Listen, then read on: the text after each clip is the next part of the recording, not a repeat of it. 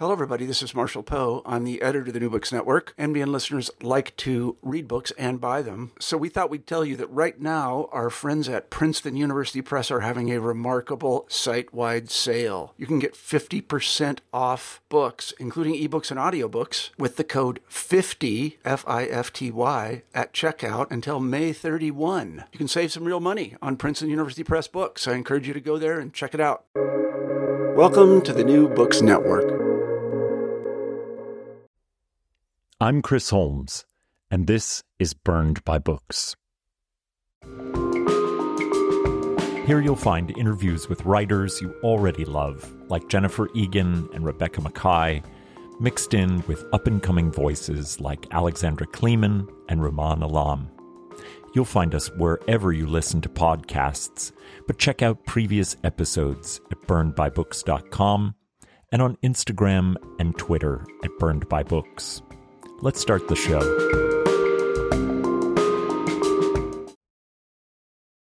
The narrator of Ruth Madievsky's electric debut novel, All Night Pharmacy, spends most nights with her sister Debbie in a bar called Salvation, repurposed from a former Christian bookstore. Signs that promise that salvation still adorn the bar filled with actors, New Agers, and most of all, addicts. It is there that the sisters dive under the waters of addiction, eventually finding their way to opiates, with all that comes crashing in with that kind of pill. When Debbie goes suddenly missing after a brief stint in rehab, the narrator begins a mythic quest for her, with stops in various kinds of underworlds, including working in the emergency room as an intake secretary. Along the way, she will encounter magic, ordinary and extraordinary, and even possible salvation. When a woman named Sasha appears suddenly in her life, claiming to be her amulet against dangers and traumas, past and future, the narrator will find herself face to face with long-suppressed desires for fulfilling sexuality, for intimacy and honesty, and for a different kind of chosen queer family. After the two travel to Moldova to confront Sasha's own deep-buried traumas, the narrator will begin to realize that the search for Debbie is a search for herself. Told in 4 parts, All Night Pharmacy reads like a frayed electric cord, shocking, revelatory, and dangerous. Madievsky's prose lights up sentences and illuminates a life that feels distant and perilous, while at the same time leaving one feeling exposed and seen. It is a novel with a broad reach of empathy and perception, told at the level of one extraordinary and ordinary young woman on the brink. Originally from Moldova, Ruth Madievsky is a novelist, poet, and essayist living in Los Angeles. Her debut novel, All Night Pharmacy, has been named a most anticipated 2023 book by the Los Angeles Times, Vogue, BuzzFeed, and elsewhere. Her debut poetry collection, Emergency Break, was the winner of the Wollstrad Contemporary Poetry Series and spent 5 months on Small Press Distribution's poetry bestseller list. She was the winner of the American Poetry Review's Stanley Kunitz Memorial Prize, the Iowa Review's Tim McGinnis Award for Fiction, and a Tin House Scholarship in Poetry. Welcome to the show, Ruth. Thank you so much. It is such a pleasure to have you here. I'm staring at your novel's beautiful, just enchanting, bizarre cover and wondering a little bit how that cover got to be and whether you had a hand in selecting it. Yeah, I feel super lucky to have that cover, which is pretty much everything I ever wanted. When we were having the conversation about cover design, I told my team that I was really hoping for kind of splashy neon colors. And I was really into the idea of having just one image in the center that was kind of strange and alluring.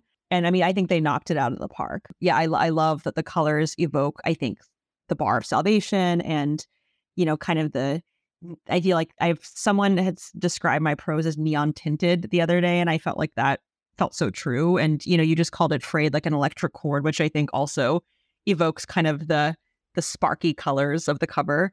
So I feel super lucky. Absolutely. And I love the fact that the the face, the dramatic face in the center is both dramatic and you feel the personage, but it's also obscured, which I think says a lot about the narrator. Yeah, I think it kind of speaks to the fact that the book, part of her mythic journey in the book is about her trying to enact her own agency and do the identity work that she has put off doing for so long because she has this domineering older sister around to tell her who she is. So this is a novel in part about drug addiction, sexual abuse, queer awakenings, Moldova and the former Soviet Union, the Holocaust and its intergenerational traumas, bar culture in LA, psychics, etc., etc., etc. Another way to put it is it's about everything. How did this narrator come to you, and why did you want a singular first-person narrator to tell so many different kinds of interwoven stories about living in the world? It's funny. Someone the other day in an interview asked me if the book is called All Night Pharmacy because it's like an all-night pharmacy in the sense that there's just like so much shit in here. Like you can kind of wander around and find every kind of story. It's very true. It's so true. And I mean, that's one of my favorite parts of sharing my work with the world is people will ascribe this like brilliance to you that you don't deserve. So now I'm just using that as my explanation. But, you know, for me, I'm not an outliner when I write. I always sit down with no idea of where I'm going to go and just kind of hoping that I find a voice that I want to follow. And so when I sat down to work on the book back in 2014, when it was originally going to be a linked story collection, I wrote that first line that has stayed the first line of the novel.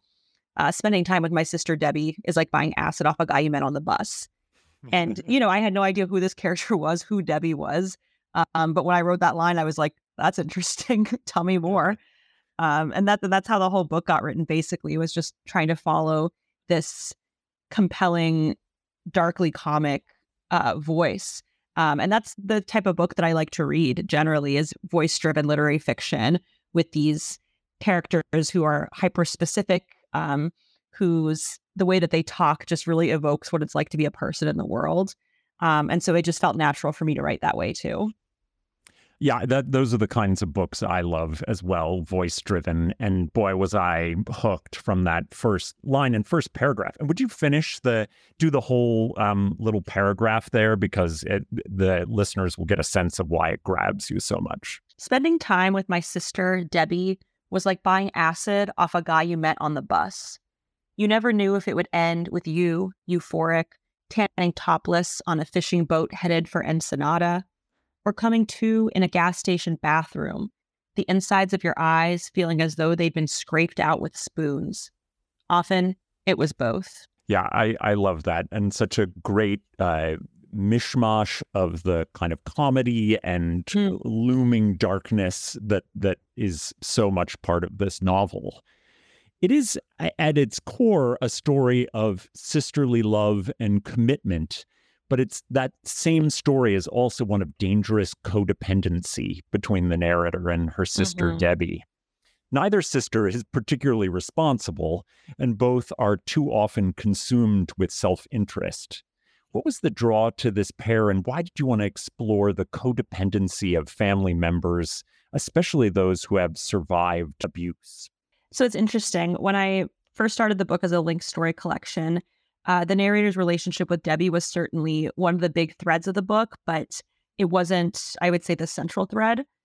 That's part of why I ended up kind of reverse engineering it as a novel once I had written about 8 stories, is that they really didn't feel like more than the sum of their parts, you know?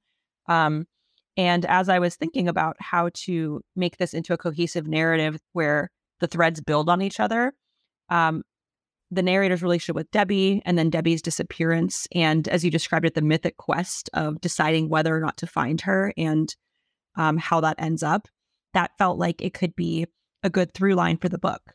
I'm honestly shocked that it wasn't the center because it's so pivotal, and clearly you did a good job reverse engineering it.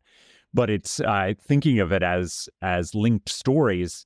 I guess the sections with Sasha I could understand as being separate, but it really does feel of a whole, and it feels like I really did start to think of it like a kind of Odyssean journey to all these different kind of nightmarish stops along the way to finally kind of turning about face and heading home again on the original journey. And so I'm very impressed that you were able to turn it into that. But I wonder if that kind of Odysseus-like journey was sort of in the back of your mind at all. It's so funny. I feel like people often say that literary fiction is all vibes, no plot. and I was definitely worried that that's what my novel was. Because coming from a poetry background, I really like to luxuriate in the language.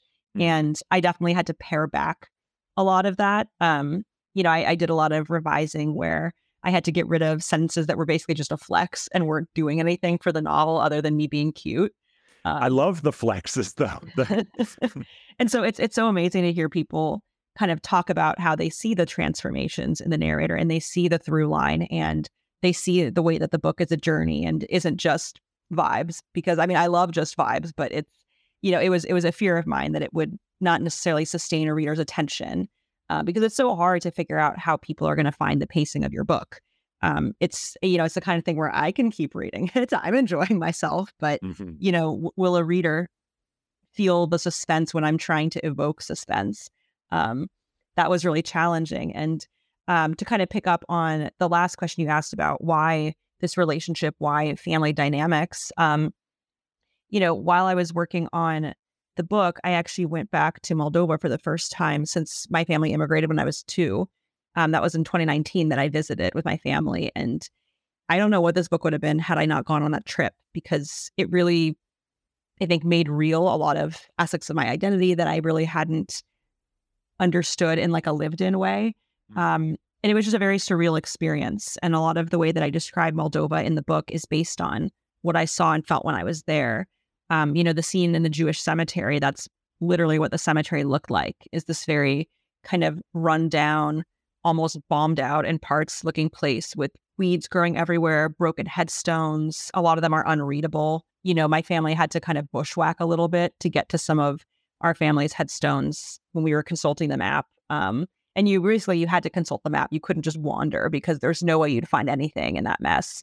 And what a estranging experience coming from America and coming from Los Angeles, where the Jewish cemetery here where my family is buried is beautiful. It's very coiffed. There's deer, there's flowers everywhere. You can see, little squirrels climbing up trees, and it's very peaceful. And the murder that I describe in St. Petersburg of the queer activist, that actually happened while I was in St. Petersburg. It's based on, oh, wow. Yelena Grigorieva's murder, which has, to my knowledge, remained unsolved, and is pretty similar to the way I described it in the book. So, I was wrestling with all these things. And when I got back from the trip, I knew I wanted to write about it, but writing nonfiction felt a little too hot. And I felt like I didn't have any cohesive thoughts about it that I could translate into a personal essay. But as I was working on the novel, that section Moldova just kind of came out, almost wholesale the way that it is now and very organically. And it helped me realize that intergenerational Jewish trauma and the legacy of the Holocaust, that these were part of the puzzle of why the narrator and Debbie's relationship is the way it is, why the narrator's mother's kind of mysterious mental illness is the way it is. And, I think it partly explains why the narrator doesn't just dump Debbie, who by all accounts is a pretty shitty sister, at least in the narrator's eyes. So I was interested in exploring how intergenerational trauma could be a factor in addiction, how it could affect people several generations removed from Soviet terror and the Holocaust. And because it's literary fiction, I think the form is forgiving of me not having like a really easily distillable thesis. So it was nice to explore it in kind of an atmospheric way. You have so much in the Moldova section that does feel very personal. I wonder whether you worried at all. I was thinking as I read it, whether or not I could think of a single other book in American literature that had even touched on Moldova. And I couldn't come up with one. And I wondered whether you worried about giving it a kind of trueness and an authenticity of place without having to kind of rest on, tropes that American readers would be able to pick up as a kind of post-Soviet landscape, and wanting to, do right by Moldova for all of its, goods and bads, and whether that was something you thought about. Absolutely. Yeah, you're the only person so far who's asked me that question. And it was very much something that haunted me because, Moldova very rarely comes up in media that I consumed, at least prior to the war in Ukraine. And when it did, it was usually the butt of the joke. It was usually like, because Moldova is such a poor country and at points in time has been the poorest country in Europe. It's often like, often it comes up as like, a peasant woman like shitting in the road, or a mail order bride, or, like a sex trafficker. It's usually not, available to, I think, American viewers in a flattering way. And so one of the things that I worked on when I was revising it was injecting some more of the natural beauty into it, because I think for me, it was natural to focus on the ways that it was in stark contrast to my life here. So the ways that, the cemetery was run down, that the banquet hall where my parents got married was abandoned with weeds growing everywhere. That when we went to the medical school campus where my parents met, that, there were these gorgeous marble fountains that had just been put in. And yet, state-sanctioned anti-Semitism is what forced my dad to join the army to even be allowed to go there. So there were all these kind of harsh things that I had to say that kind of explained why my family left as political refugees in the first place. But I also really wanted to be honest to the beauty of the place and its complications. So, one thing I noticed is there were these gorgeous, vibrant wildflowers everywhere. And we had a lot of really nice interactions with the people who we who we met there, both people we knew and people that we just encountered. Like, for example, my family went to the apartment complex where my parents and I lived before we immigrated. And, a couple who live there currently let us go inside and see their place. And, we exchanged contact info with them if they ever come to LA that will take them around. And to me, that's very much kind of Soviet and post-Soviet hospitality for you. And even though that specific thing didn't make it into the book, it's kind of an example of me seeing the beauty of the place that I think viewers don't really have access to normally, and wanting to put some of it into the book too.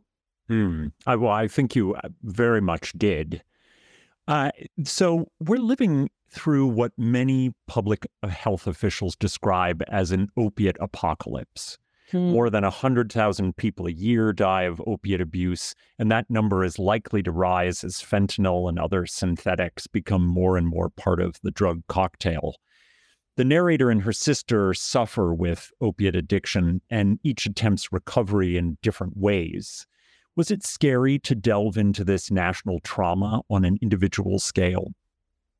Absolutely, it was. And, it's addiction to opiates and benzos is something that, I've kind of seen firsthand as a healthcare provider, more so the benzo side lately. At my work, I do help folks taper off benzos when they found themselves dependent on them, or that they've just been taking a high dose for a long time, and it's time to kind of try to taper back to for kind of their own quality of life. So I've seen what people experience with this firsthand, and yeah, it was really hard putting it to the page because I don't want to misrepresent anyone's experience. I don't want to, there's a way that writing fiction about something like that can feel a little bit trivializing because you're being so selective about how you describe it, what you talk about, which facets you do and don't share. And so, yeah, I felt like I had to really tread lightly and be very, very mindful about how I talked about, what it feels like to take these drugs and how it feels for these specific people. I would hope that viewers would know that I'm not saying that this is what it's like for everybody. I was also, I think part of the reason why I started off writing the book with that as a thread from the beginning was, I was very influenced by Dennis Johnson's book, Jesus' Son, like every 22-year-old who took a fiction workshop. I had this image of writing kind of a feminist Los Angeles-based Jesus' Son of the opioid epidemic, and which I feel like is very indicative of like a 22-year-old's idea of what a novel is. And then, the more I worked on it, the more I kind of honed the idea, and the less it became about this kind of scaffolding, and the more it became about these specific characters. I'm not even joking you that I hadn't read the comparison to Dennis Johnson, and I have two questions that compare you to Dennis Johnson That's so funny on and the very, very sentence flattering. level. I said, in fact, my question says I'm going to do something that might get me a lot of Twitter hate and compare you to Dennis Johnson. It's not something I say lightly. I really do feel like that your sentence work in particular is very Johnson-esque, which is not something you could just set out to do. I mean, it's not like you could just say, oh, I'm going to be like Dennis Johnson. And there's something about the kind of the violence, the surrealism, the combination of sort of like high and low vulgarity. I have a number of small selections. So she was pretty in that had gone to graduate school kind of way. Pauline was several decades older than her photo. Her home office smelled like a drugstore candle, and her jewelry resembled something you get at Mardi Gras for showing your tits. At work, I was forced to entertain Joel, a former copy editor who picked at his skin so badly he had developed a staph infection. Glamorously disheveled women passed through my waiting room looking like they licked the devil's asshole for some bargains that may or may not pan out. A platinum blonde woman with enormous breasts furiously kissed a man who looked like a contract killer on a frozen lake. So what's your craft process at the sentence level, other than trying to like raise the spirit of Dennis Johnson like into you? Well, I'm so glad that you felt that connection there without me having to say it first, because that means the world to me. I think what I love about Dennis Johnson's prose and his poetry is I feel like he picks up on these electric undercurrents that I think are so true to the experience of being alive that so few people know how to put into prose. And I think that hyper specificity, that attuneness to, as you said, the high and the low, I think that is something I really tried to harness in my own prose. And I think the fact that both Johnson and I are poets explains some of that hyper attention to every word. I mean, when I was revising the book, I really bled over every single word in the book and was writing a lot of time in pursuit of beauty, which is why a lot of those sentences had to get cut, because they might have been beautiful or funny or true, but they didn't necessarily fulfill the greater craft purposes of the novel. Yeah, I mean, on a very kind of nuts and bolts level, I do keep a notebook with me where I write down, kind of interesting imagery that comes to me. And whenever I read a book, I'm constantly underlining for things that, I wish I had written, or, for images that surprise me, things that are really specific, things that I don't see often in prose. So, the other day I was reading something and someone mentioned cough drops. And I was like, cough drops. I don't often see those written about. They're this very of the world artifact. And so things like that. So, the necklaces that you get at Mardi Gras for showing your tits. I'm always looking for these kind of surprising turns in the language, which is something I got from Johnson. And, ultimately it's not just meant to entertain or to make people laugh. I also wanted to pick up on how these characters are searching for something more. They're searching for a kind of transcendence, a kind of higher meaning. And they're searching for it in kind of these high and low places, mostly low, where sometimes they find it, but it always comes at a cost. Yeah, that's a wonderful description of what you're doing. Now that I've laid out a litany of rather terrible traumas in the novel, I'm going to stake my claim that this is an incredibly funny book. The comedy comes from the narrator's constant manipulation of her traumatic world into something like a comedic surreality, where small, weird details about the world and her life are played for humor, including one of my favorites, soaking a piece of bread with Lexapro to give to an iguana named Apples, who suffers from anxiety. You would know better than I, but I'm not quite sure of the pharmacology of iguanas and anxiety, but I guess it's worth giving it a chance. The comedy can feel dangerous, and I wonder what was your experience kind of pairing humor and trauma? Well, I'm so glad that you found it funny, and I hope that the humor gets kind of front loaded in conversations about the book, because on a plot on a plot level, if you go through the beats of the book, it does cover a lot of really traumatic shit. Yeah. And I think it's easy for the humor of the prose to get lost if it's not front loaded by people discussing it. So I really appreciate that. I think that growing up in a post-Soviet family, a post-Soviet Jewish family, dark humor was just always the way that we communicated. Every, filthy Russian word that I know I got from my family, because I never really had like much of a formal Russian education in the language. It was pretty much just what I heard around the house.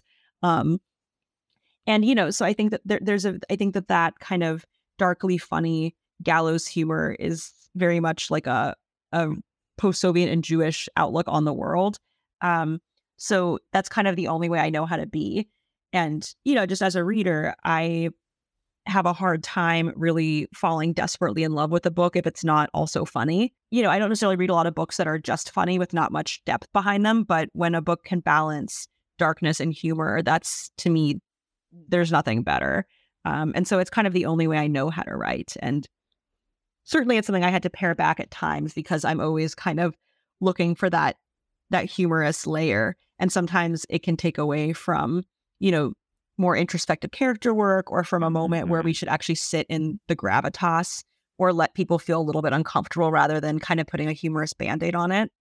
Yeah. So that was a big part of the editing process was, there were like so many sex jokes that had to go because they were funny, but like they were doing nothing except for making me laugh.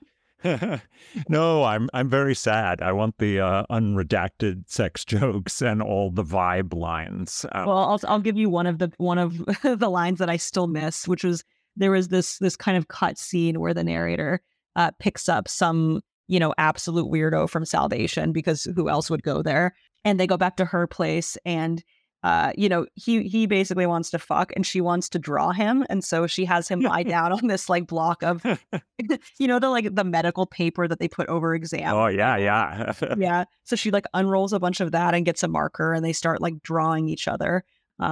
And he actually draws her really shockingly beautifully. But she draws him very crudely, and she describes the way that she drew his penis as a flashlight casting rays of jizz. I missed that line so much, even though it had nothing to do with the novel. Oh, I love that. I love the scene too. I'm glad I can kind of put that in the background of the novel for myself. There are all kinds of talismans and amulets and luck charms in the novel. A jade egg summarily placed inside the narrator's vagina for luck, a carved rabbit filled with OxyContin, a pawn shop knife that is both a talisman and an unfortunate weapon.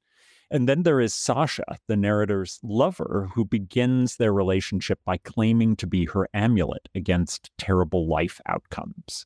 Can you talk about the power of amulets and talismans in the novel?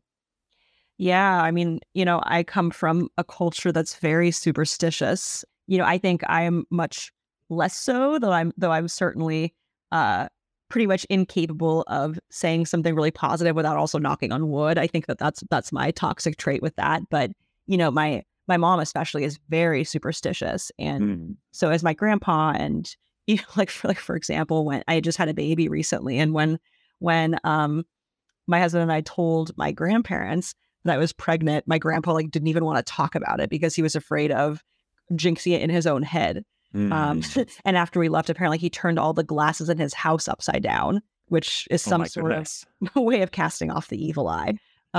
It worked. It worked. Yeah, my baby is perfect. I'm currently knocking on wood. But, so I think I grew up around a lot of superstition and a lot of, wearing evil eyes and red bracelets. And when I got pneumonia after my brother's bar mitzvah, there was talk about whether someone put the evil eye on me because I looked too cute in my tight pink dress. So this is sort of the air I've breathed. And, I was interested in the idea of a person being an amulet, which isn't something I've really read about before. But I think that for someone like our narrator, who's always looking for someone to tell her who she is, it made sense that once Debbie was not in her life anymore, she would need another presence to dominate her and to reflect her back to herself. And at the same time, with her relationship with Debbie, she felt like she needed protection from her. And now here's this person offering to both protect her and show her how to live. And what could be more alluring than that? Yeah, absolutely. This story is also about a queer awakening, one that has been churning within the narrator for years, since she and her sister had stumbled upon some lesbian pornography on a public library computer. There's a way... That was completely autobiographical, by the way. Was it? Oh, fantastic. Who among us hasn't accidentally watched porn in a public library? Are those computers for anything else? I don't think so. There's a way in which queerness allows the narrator a kind of belonging that she had been searching for in her blood family and in communities of addicts, and obviously with her sister, but not quite finding. How did you want to parallel those kinds of belonging with each other? Yeah, so it's interesting. From the very start of the book, like I said, I don't outline. I just kind of sit down and see what happens. But from the very beginning of the book, it seemed clear that the narrator was queer and that was an important identity to her, but not one in which the coming out process was going to be the center of the book. Like that was never going to be the book's primary occupation. Her queerness was just kind of another thing about her. And certainly there is a queer coming of age element to the book, especially when it comes to her relationship with Sasha. But like you said, it's about belonging, and it's just one of the many different kinds of belonging that the narrator is seeking. You know, it's not something that she really talks about with people in her life, and Sasha helps give her the language. But at the same time, the fact that they're in such different places with understanding their queer identity is also what caused a lot of friction in their relationship. Like when they're in Moldova and they're reading about the murder of the queer activist, and the narrator is kind of hung up on how coincidental it feels that this bisexual woman was murdered in the city where the narrator is from. And Sasha's like, why would that be coincidental that one of the queerest cities in the former Soviet Union is the place where there would be a lot of homophobia and that someone would be killed? Like, there's nothing coincidental about that. That's just exactly how that would go. But the narrator is kind of hung up on, you know, what would it be like if her family had stayed in the Soviet Union? Would that have been her? You know, who would she be as a person? Would she have tapped into her queerness at all? And, you know, to Sasha, that's kind of a narcissistic way of responding to someone's murder, because Sasha's so much farther along in her journey than the narrator is. And then for Sasha, you know, her queerness is really inextricably linked to her believing she's psychic. And, you know, she tells the narrator that she discovered she was psychic after her mom had, you know, walked in on her kind of fooling around with some girl her age when she was like a kid, you know, very, very innocently. Yeah.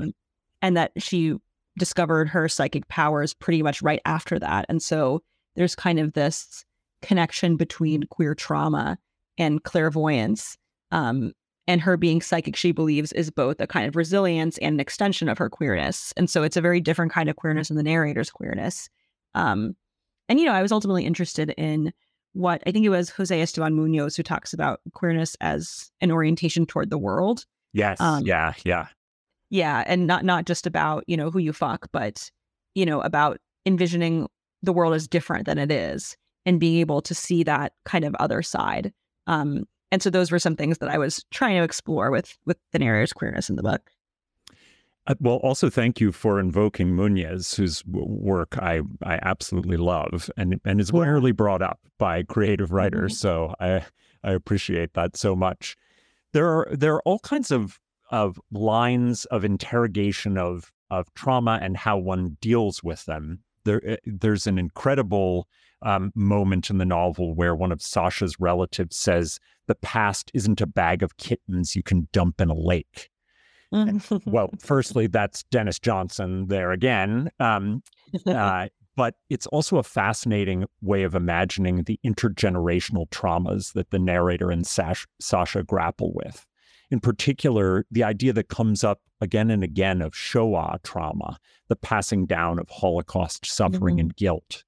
How do you interpret that quote in light of the book's handling of this kind of intergenerational trauma? So the idea of Shoah grief was something that came to me after chatting with a friend a few years ago who her grandparents were Holocaust survivors.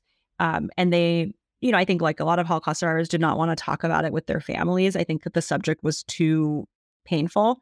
And so my friend's mother grew up in this household where the trauma that her parents had experienced had this constant presence, and yet it was unspeakable. And so the absence was itself a presence, and a suffocating one, but not one that they could ever discuss. So they could kind of, the speaker's mother, or my friend's mother, felt its edges everywhere, but without being able to talk about it, it was just this kind of unmetabolizable pain. And it affected the way that her mother grew up, and it affected the speaker too, because she grew up with a mother who had dealt with this silence and had her own traumatic responses to it. And so that got me thinking about the ways that people several generations removed from a trauma like the Holocaust could still be living partly in response to it, which wasn't something I'd really thought about formally before. And it kind of created a helpful framework to understand why the narrator can't quit Debbie, and maybe what she and Debbie are in pursuit of when they have these kind of degrading encounters at Salvation. And, I think it provided a framework too for the narrator trying to live in service of who she wants to be, while also being keenly aware of the fact that who she is and wants to be would probably disappoint and repulse her ancestors to some degree, especially in relation to the queerness. I think she understands that her shuttle relatives from the Soviet Union would not be enthused about that part. So, lest I leave us with Shoah trauma, I'd like to end on a lighter note of wondering what it is you're reading and loving right now, and whether you'd be willing to share that with the audience. Absolutely. So I recently read Homebodies by Tembe Denton-Hurst, which was so good. It's about a young Black woman who works at a glossy magazine covering beauty. And she gets laid off early in the book, and in a way that I think will be really familiar to anyone following today's media landscape. And, she decides to go back home and is basically kind of processing the kind of racist framework of working in media and the ways that she tried to make herself a really kind of easily metabolizable, Black woman to work with. And she also, is considering kind of being a whistleblower about her experience, while wondering if that's going to ruin her career, and while navigating a relationship with her lover, her partner of several years, which is fraying because of how increasingly depressed the narrator is becoming over being laid off. And so it's a very funny, very well written, very, very good book, also about kind of coming of age, and also about, I think the really fucked up politics of our media landscape. And highly, highly recommended. It's an excellent debut novel. It sounds great. It's really good. And then just a couple books that I think were in conversation with mine. The Four Humors by Mina Sechkin. I read that. I had already sold the book, and I was in the revision process, but I've read it multiple times since then. We're both published by Catapult, and we actually share an editor. And Catapult is awesome, by the way. They put such amazing stuff. Yeah, they've really more than done right by me. And I love their books. And The Four Humors is one of my absolute favorites. And one of the things that just killed me about Mina's book is that she has this scene in the book where her main character and the character's grandma, they're in Turkey, and they're watching this like Turkish talk show or something. And it is exactly the Russian talk show that I describe in my novel. It's, just like toxic diet culture, vulgar family dynamics, completely pseudoscientific segments about, like, don't eat raspberries after 12 p.m. or you'll gain weight. And, Was that like ripped from the headline stuff? Because I kept thinking, is this really how these operate? I just remember growing up having that on in the background. And just seeing this absolute, like, it's not in some ways that different from like trashy American television, but there's something about it that was just so depressing and revolting, but also you can't look away. Like where, you'd see these literally like this, the topic of the day would be some 18-year-old who's dating like a 92-year-old. And the 18-year-old's mom is on the show just sobbing about her daughter giving her life away. And, it's kind of some Jerry Springer shit. And so just kind of seeing that in the background growing up, I couldn't not write about it. And it just killed me that that Mina wrote about that too, because it just made me feel like there's so many things that translate across immigrant cultures, even, completely different countries, completely different lived experiences. Somehow we're all watching these like disgusting talk shows. And we're all kind of, living in response to the fear of shame and shaming our ancestors. And we all kind of have this unrepayable debt to our ancestors for bringing us to this country at their own expense. It sounds great. It's really, really good. Yeah. Yeah. I also recently read Couplets by Maggie Milner, which is... I have that on my bedside table. It's excellent. So it's I think they're calling it a novel in verse. It's about, a woman navigating a relationship and break up with her lover. It's very queer. It's very, very hot. And I'm incredibly impressed that she was able to write a poetry collection that has a plot and that has a chronology, and it's in couplets, and yet it doesn't feel like you're reading something that you would be taught in your like high school English class. You know what I mean? I think that because I write free verse poetry and I tend to read that, I have this, kind of, I think, unfair aversion sometimes to reading poetry that's very much in form and has a really strict structure, because it kind of reminds me of being assigned like Shakespeare sonnets and stuff. But this book is not that at all. I mean, it is in couplets, but it's so formally interesting and hilarious and hot. And yeah, I just don't know how she pulled it off. I've never read another book like it. Well, I'm sold with hilarious and hot. So that sounds amazing. I know. What more could any of us want with our writing? Yeah, I recommend Vikram Seth's Golden Gate. It is written in sonic form, and it is a novel of 1980s gay men living in San Francisco during the midst of the AIDS crisis. Okay, exactly my shit. Yeah. I think you would be very into it, and I recommend it to everyone because I think it's extraordinary what that very formalized form does when you forget the form, which sounds exactly like this couplets book. Yeah, I think you just put into words exactly what I loved about it, is that, I wasn't conscious of the form while I was reading it, even though it was clearly doing a number on me. Yeah, what a magic trick. People who can do that, I'm a little bit mad at them. But most of all, I want to recommend All Night Pharmacy, which I just absolutely adored this novel. It will light you up. Everyone needs to run out and grab it from their local independent bookstore. And Ruth, it was really great to talk to you. Thank you so much. Thank you so much. And thank you for bearing with my brain lapses as I'm working off of just a few hours of sleep with a newborn around and trying to sound eloquent while like mostly having, just like bottles of milk floating around in my head all day, bumping into each other. Well, you sounded very eloquent, and I wouldn't have known you were lacking sleep. So, well done. Thank you. Yeah, thank you for the thoughtful questions. This was so much fun.